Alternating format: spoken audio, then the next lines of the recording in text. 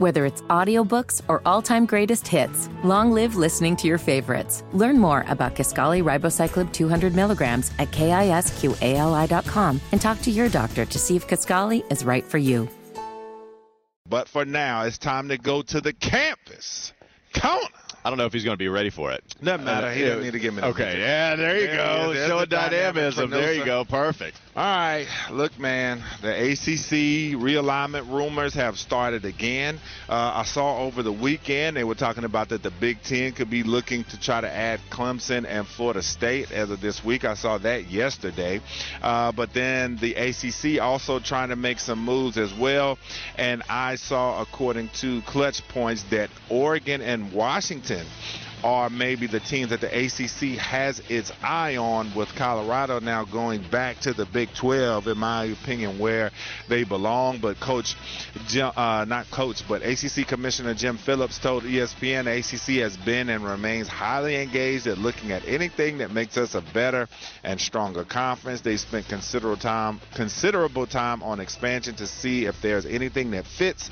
And they've got a tremendous group of institutions, but if there was something that made us better, we would absolutely be open to it, end quote. So, Walker, what would you think of Oregon and Washington joining the ACC? Yeah, so if you look at David Hale writing about this, some of the schools they've looked into, the potential targets are West Virginia, SMU. You mentioned the schools across the country, Oregon and Washington, and that would be weird. Big-time NFC West Carolina Panthers days vibes. That's what it would feel like with those two schools being a part of it. Now, if you are talking about a school like Oregon, I don't know how much the ACC cares, because you are talking about a school that at least you think about having a ton of money because of the Nike relationship that they have, where every single uniform is going to be fire that they put out there on the football field. Mm-hmm. But it would feel really weird, right, to have those schools all the way across the country. But the thing is, the ACC, some of the athletic directors still might be concerned that the Big 12 TV deal is going to be over and done with 4 years before the ACC's deal is going to be done. They feel like the Big 12 can capitalize on something maybe a little more quickly than some of the ACC schools, and that's why they feel this kind of pressure, and that's how I think you saw the Magnificent Seven, even though the Magnificent Seven that came together to try to have a redistribution, big-time cap, as you might say. So I do think the ACC is in a decent spot right now. I understand some of the frustration that you might have against Jim Phillips. I get it to a certain degree, but we're going to have to see how this thing plays out longer and longer. 7 more years. Yeah, 7 more years, I believe, are on the contract, the deal between it extends until 2026, the grant of rights. So we'll see how it goes. But yeah, like Oregon and Washington West, it would definitely feel weird for them to be joining this conference. Yeah, and you talk about the travel and the money for these schools. I know these schools do make a lot of money, but it would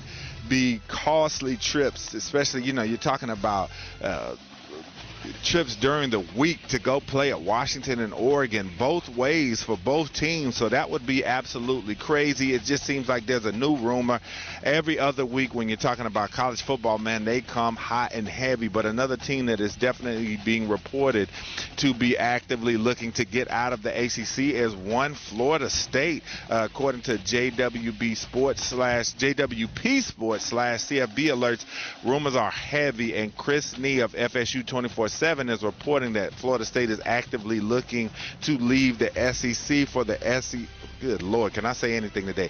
Actively looking to leave the ACC, and they are saying the SEC or the Big 10 seem to be what they want. And so I ask you, we're ACC kids, grew up watching it as well. I was a huge FSU fan when I was a kid. I mean, how hurt would you be to see the Noles leave the ACC? It would be weird to see them, especially, like, I know it's not, I guess, an original member, but also you are talking about a school that pretty much my entire lifetime. And they increased the profile of the conference. No doubt about it, especially early on, which leads me to this conversation, and this goes back to my convo with Joe Ovius just last week at ACC Kickoff. When we have all of this criticism for Jim Phillips, when you have all the criticism towards the ACC not being in a good spot, doesn't it just kind of rely on Florida State and Miami being good again? And in Florida State's sense, it's not too crazy long ago that they were good.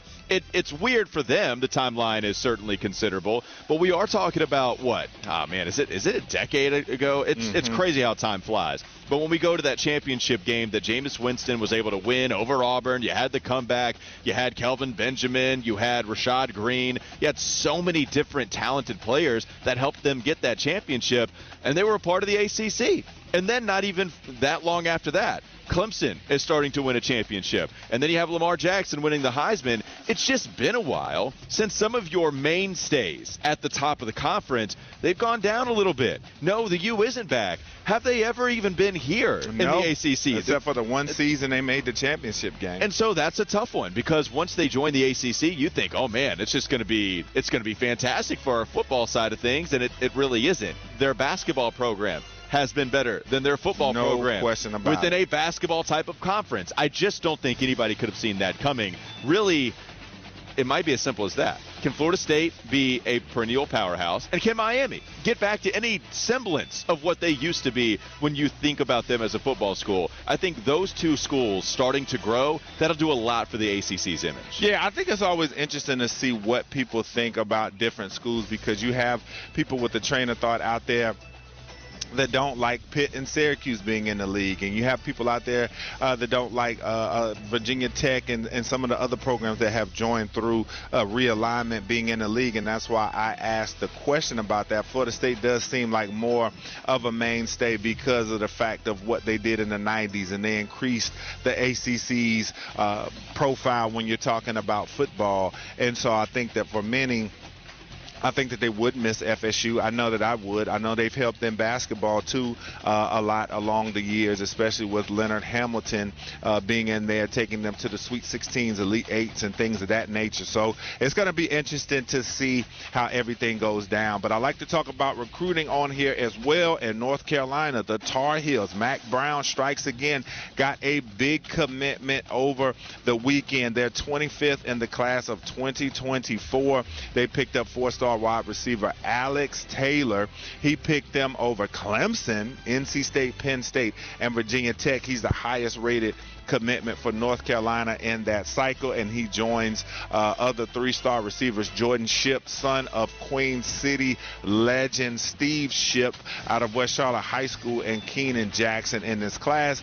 In 2022, he had a team-high 65 catches for 1,034 yards and 12 touchdowns for Grimsley High School in Greensboro. And currently in the 2024 recruiting cycle, North Carolina possesses the number 22 ranked recruiting class, fourth in the ACC behind Florida State, Clemson, and Miami. So Mack Brown getting it done, getting a huge commitment. And people kind of sleep on North Carolina's receiver tradition as well. They've had some pretty good ones over the years, and these young guys that they got are looking to be the next ones. Well, no doubt about it. I mean, immediately, if we wanted to do the random ACC player list again, we can go to Hakeem Nicks, one of my favorite receivers of all time. I loved every time they do a feature on him. It was the fact that he had quadruple XL gloves that he would bring to the table. Love seeing that. Of course, a Charlotte kid as well. So pretty cool to see Hakeem Nicks and what he was able to do. Let's look at this crop of receivers, though, because, yeah, you might be sleeping on the history of North Carolina, but they don't have Josh Downs coming back. And they did lose their top two wide receivers from a year ago. And they added transfers, Nate McCollum from Georgia Tech. They also added Tez Walker out of Kent State.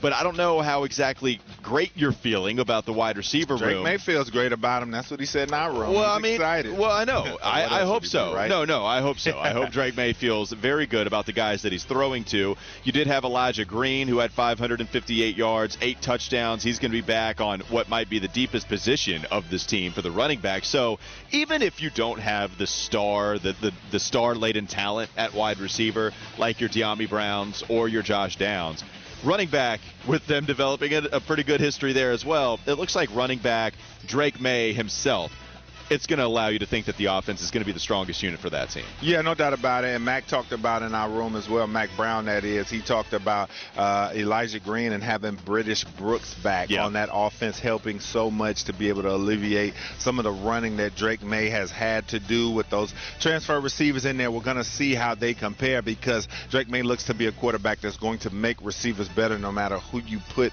in front of him to be able to throw to. So he should be able to make McCollum and Walker Walker, both stars. J.J. Jones in the mix as well. I'm ready to see Kobe Paisau out of Kings Mountain. That's where I was born. Ready to see Kobe Paisau. Is that right? I don't think I knew that. Yes, I was born in Kings Mountain Hospital. Never lived a day there, though. But, yeah, so we'll see if Kobe Paisau steps up in the mix as well. And a lot of people giving a lot of love to Bryson Nesbitt at that tight end position, right, too. A lot of people think he's a guy that could step up. So that's the Campus Corner. Whether it's audiobooks or all-time greatest hits, long live listening to your favorites. Learn more about Kisqali Ribociclib 200 milligrams at KISQALI.com and talk to your doctor to see if Kisqali is right for you.